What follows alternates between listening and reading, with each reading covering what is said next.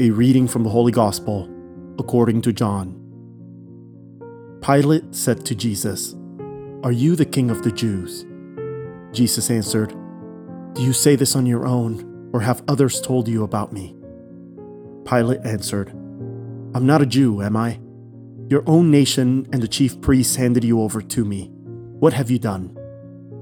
Jesus answered, "My kingdom does not belong to this world.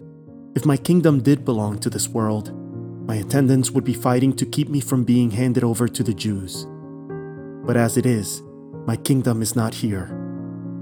So Pilate said to him, "Then you are a king." Jesus answered, "You say I am a king. For this I was born, and for this I came into the world, to testify to the truth. Everyone who belongs to the truth listens to my voice." The word of the Lord.